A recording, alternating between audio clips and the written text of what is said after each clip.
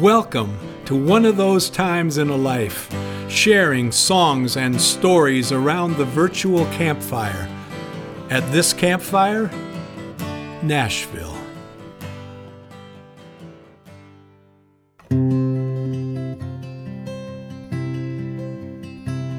Johnny ran out of money somewhere in New Jersey. He was run out of town 2 towns ago. He's run out of luck, run out of warm weather, but he still hasn't run out of places to go.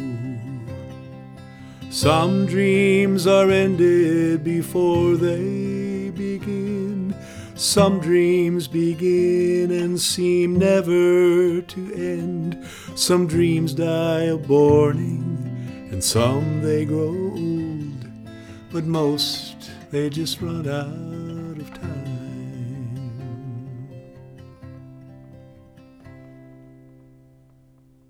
That's the first verse and chorus of a song I wrote in 1975 called Some Dreams.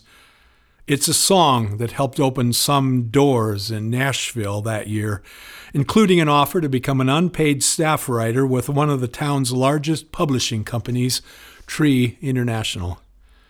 Beginning that year, Nashville literally and figuratively became for me an emerald city where I believed if I could simply find my way through the right door, a wizard would be waiting to listen to my songs and somehow spin them into gold, and that gold would somehow lead me to a rich and satisfying life and career.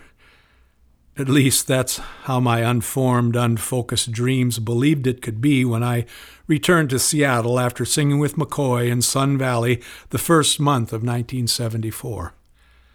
For the rest of that year, while performing at restaurant lounges at night and working on my songs during the day, I kept hearing and reading and sensing that I needed to go where the action was. And in the music business, that pretty much meant New York, LA, or Nashville.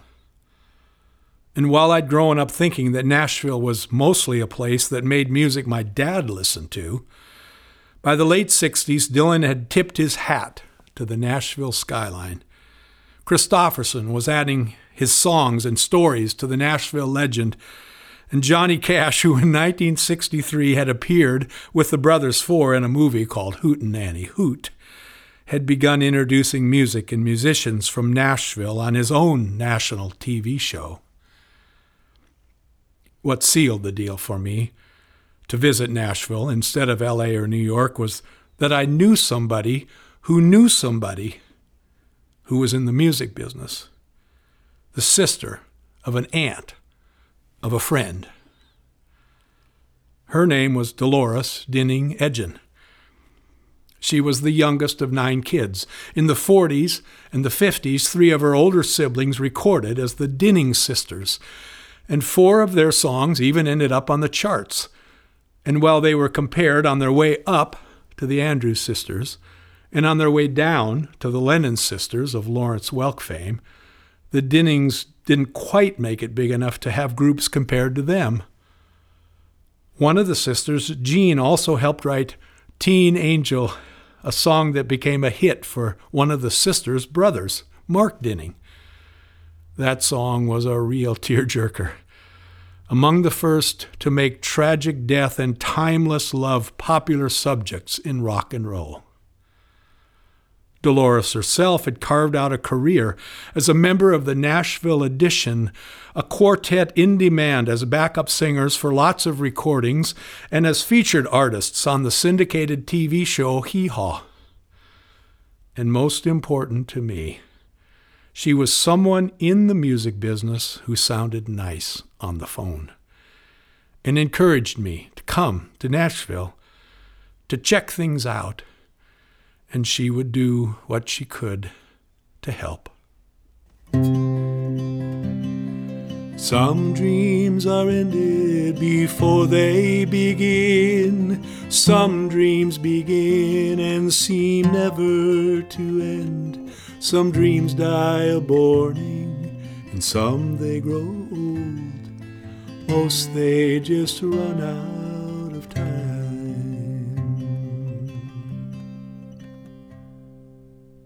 Well, Nashville is known to some as the buckle of the Bible Belt, and to others, with its full-size replica of the Parthenon, as the Athens of the South. Much of the world knows it as Music City. In the mid-'70s, Music City was still a relatively small town. The heart of the business, Music Row, consisted mostly of two main streets, 16th and 17th Avenue east of Vanderbilt and south of Belmont Universities. The blocks closest to downtown were renamed Music Squares East and West, with the competing music licensing organizations BMI on Music Square East and ASCAP on Music Square West, each anchoring the entrance to half a mile of what was once residences, but now were mainly offices for people making their livings creating and selling country music. In 1975, a battle was underway for the soul of country music. Charlie Rich, the previous winner of Country Music Entertainer of the Year, famously or infamously burned the paper that named John Denver as the newest winner. A year later, The Outlaws, an album featuring Waylon Jennings and Willie Nelson, became the first country album to sell over 1 million copies.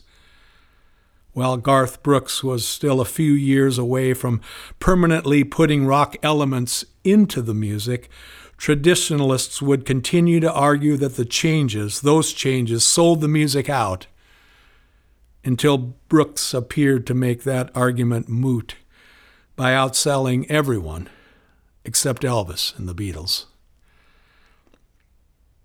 When I first walked those streets in January of 1975, country music was more a family business than big business. I tasted my first grits at the Pancake Pantry where Chet Atkins went for breakfast. I got a first-hand view of Southern hospitality when Dolores invited me to a Billy Crash Craddock recording session, and everyone was friendly. And everyone was welcoming, including one of my heroes, the banjo innovator, Bobby Thompson. That week, Dolores had gotten me an appointment with Del Bryant. The son of friends of hers, Del was working at BMI in songwriters and publishers relations. Organizations like BMI are set up to make sure that songwriters and publishers get paid when their songs are played or performed. They track or have formulas to track when a song is played at a club or a concert hall or on the radio, TV, the movies, and these days the internet. Each time a song is played in a restaurant or an elevator or a dentist's office or the mall, songwriters and publishers are owed something. And that can begin to add up because there are a lot of elevators and malls in this world, and some songs keep earning money long after they were first recorded. John Stewart of the Kingston Trio, he made a lot of money from a song he wrote called Daydream Believer that became a hit for the Monkees. And a few years after that, a hit for Anne Murray. And then it was used in several national commercial campaigns. He called it one of his couch songs because it kept making him money even when he was sitting on the couch at home. Publishers are important, in my case essential, to getting songs to artists and producers. And for doing this, the songwriter and the publisher splits the money, any money earned by the song 50-50. Organizations like BMI have people like Del Bryant to listen to songs from people like me, and if they like what they hear, they introduce people like me to publishers. When I first visited Nashville, BMI was a one-story building with a small, well-lit waiting area, and Del came out of his office to greet me. It was at a time when reel-to-reel tapes were the standard, so I'd created these tapes with 3 songs on them and colored leaders between each song so when he listened he could easily skip ahead to the beginning of a song, which he often did.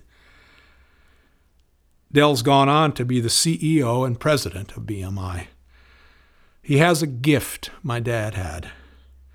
And that is when you're with him, you get a sense that there's nowhere else he'd rather be, and that no one is more important at that moment than you are.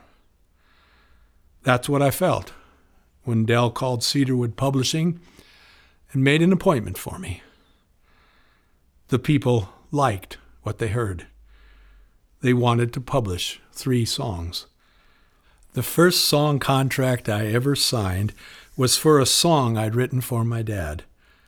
It was a song inspired by a Frederick Langbridge quote that goes, "Two men look from the same prison bars, one seeing the mud and the other the stars." Flying back to Seattle at the end of that week, I felt the stars were close enough to touch. Before she ran out of reasons for running away, or ran out of excuses for all she'd never be, Julie ran into love in Oklahoma. Love never was what it turned out to be. You see, some dreams are ended before they begin. Some dreams begin and seem never to end. Some dreams die a borning, and some they grow old, but most they just run out of time.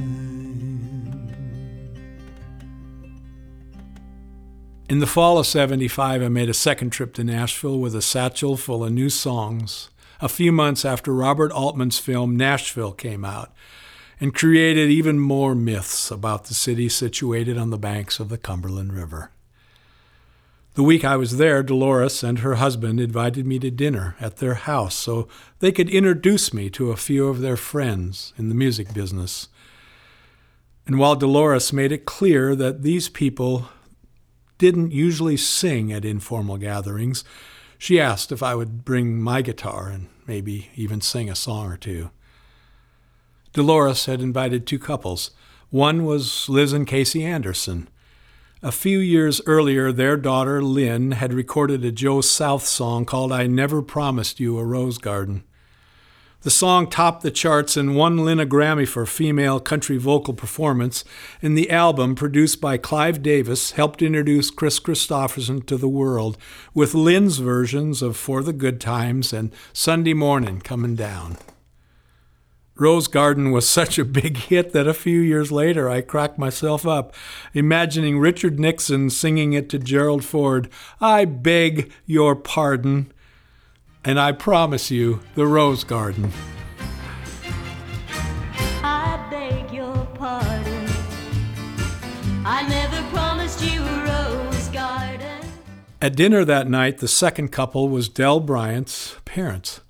And while I wasn't familiar with who they were, Del's mother, Felice, was outgoing and warm, while his dad, Boudeleau, who sat next to me at dinner, was quiet. He was unassuming, with a well-trimmed goatee, wearing horn-rimmed glasses and a tweed sports jacket.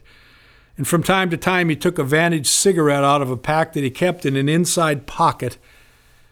And I remember a lot of laughter that night and how comfortable dinner was. And Dolores made Southern fried chicken from her own recipe. Everyone seemed genuinely interested in who I was and how did I like their town. After dinner, still at the dining room table, I picked up my guitar and sang "Some Dreams." Everyone attentive, everyone quiet. And then the man next to me in the horn-rimmed glasses looked up and said, "You have all the talent you'll ever need. Now all you need is some luck." What I didn't realize until a moment later was that I had been given a blessing by one of the most successful songwriters in the history of country music. Surprisingly, he asked if he could borrow my guitar. He strummed a G major chord a few times, and then he said quietly, "This is a song my wife and I wrote a few years ago." And he began to sing in a practiced country style with his wife, suddenly reflective, singing quietly and confidently along with him. "Dream, dream, dream, dream when I see you. In the night when I feel blue, I hold you tight whenever I want you. All I have to do is dream.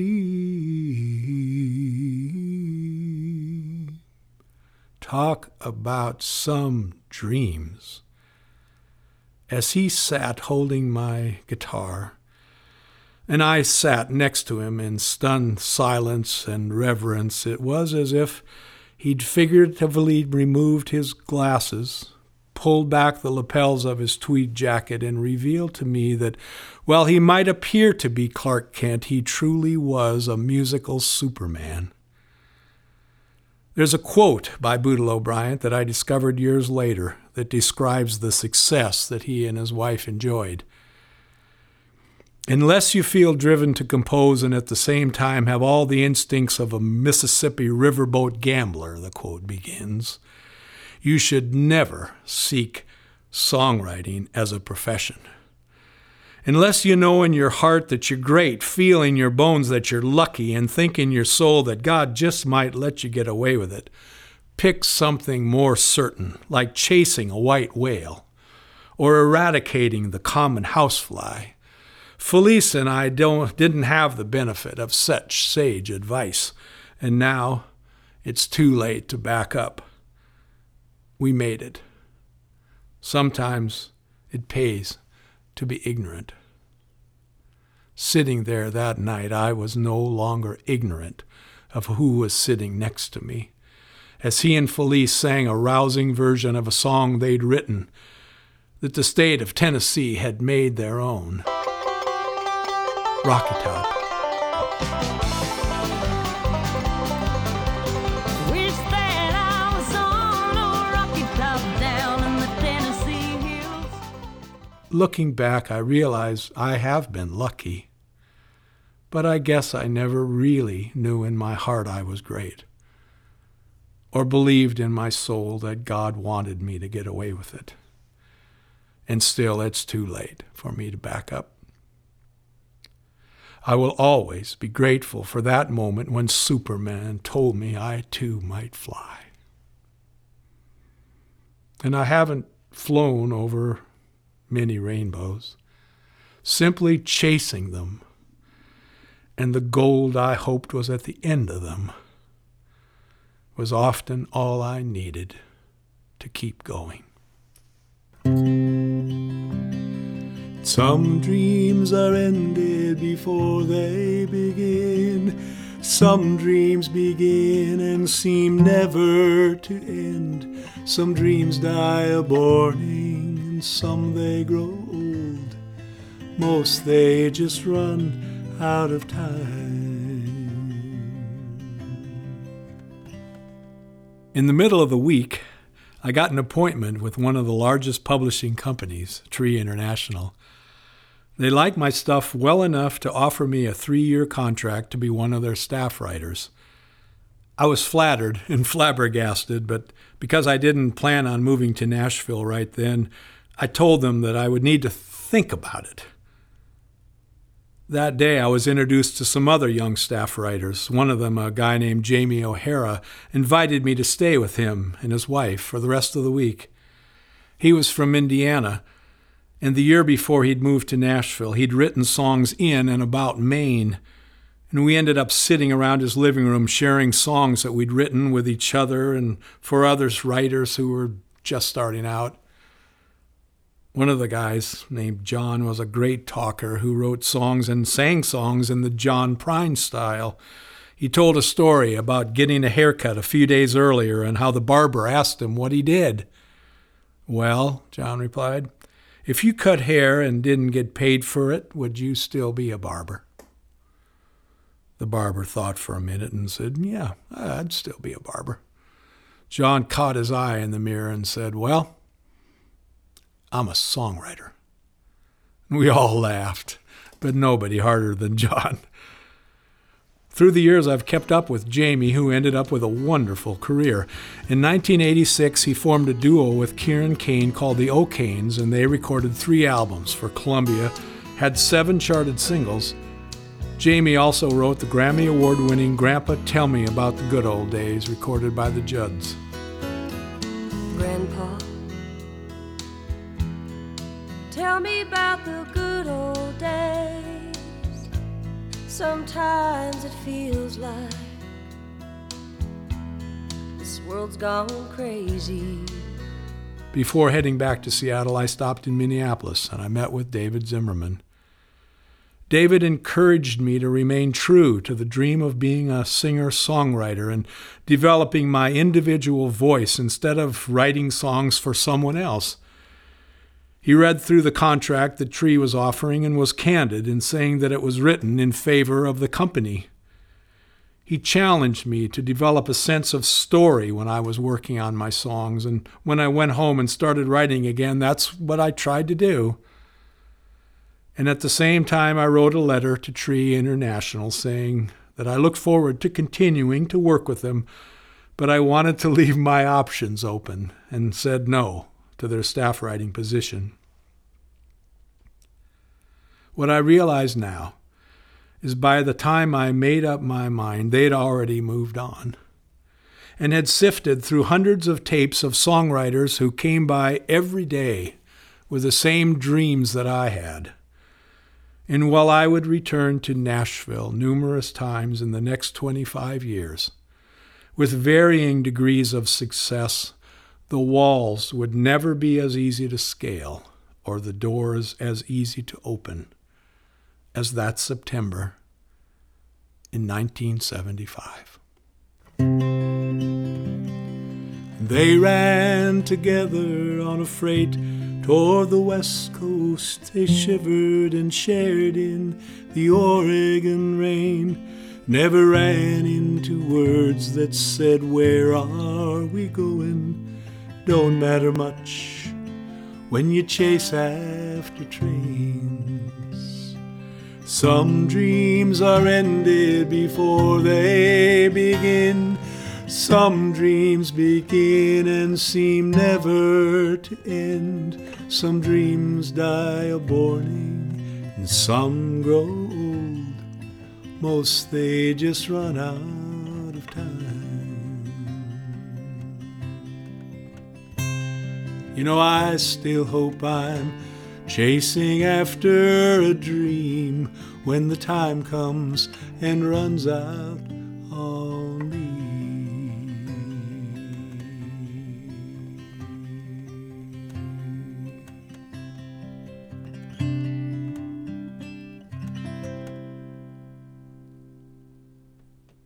Thanks for sharing one of those times in a life. At the next campfire, a journey of discovery. Hope to see you then.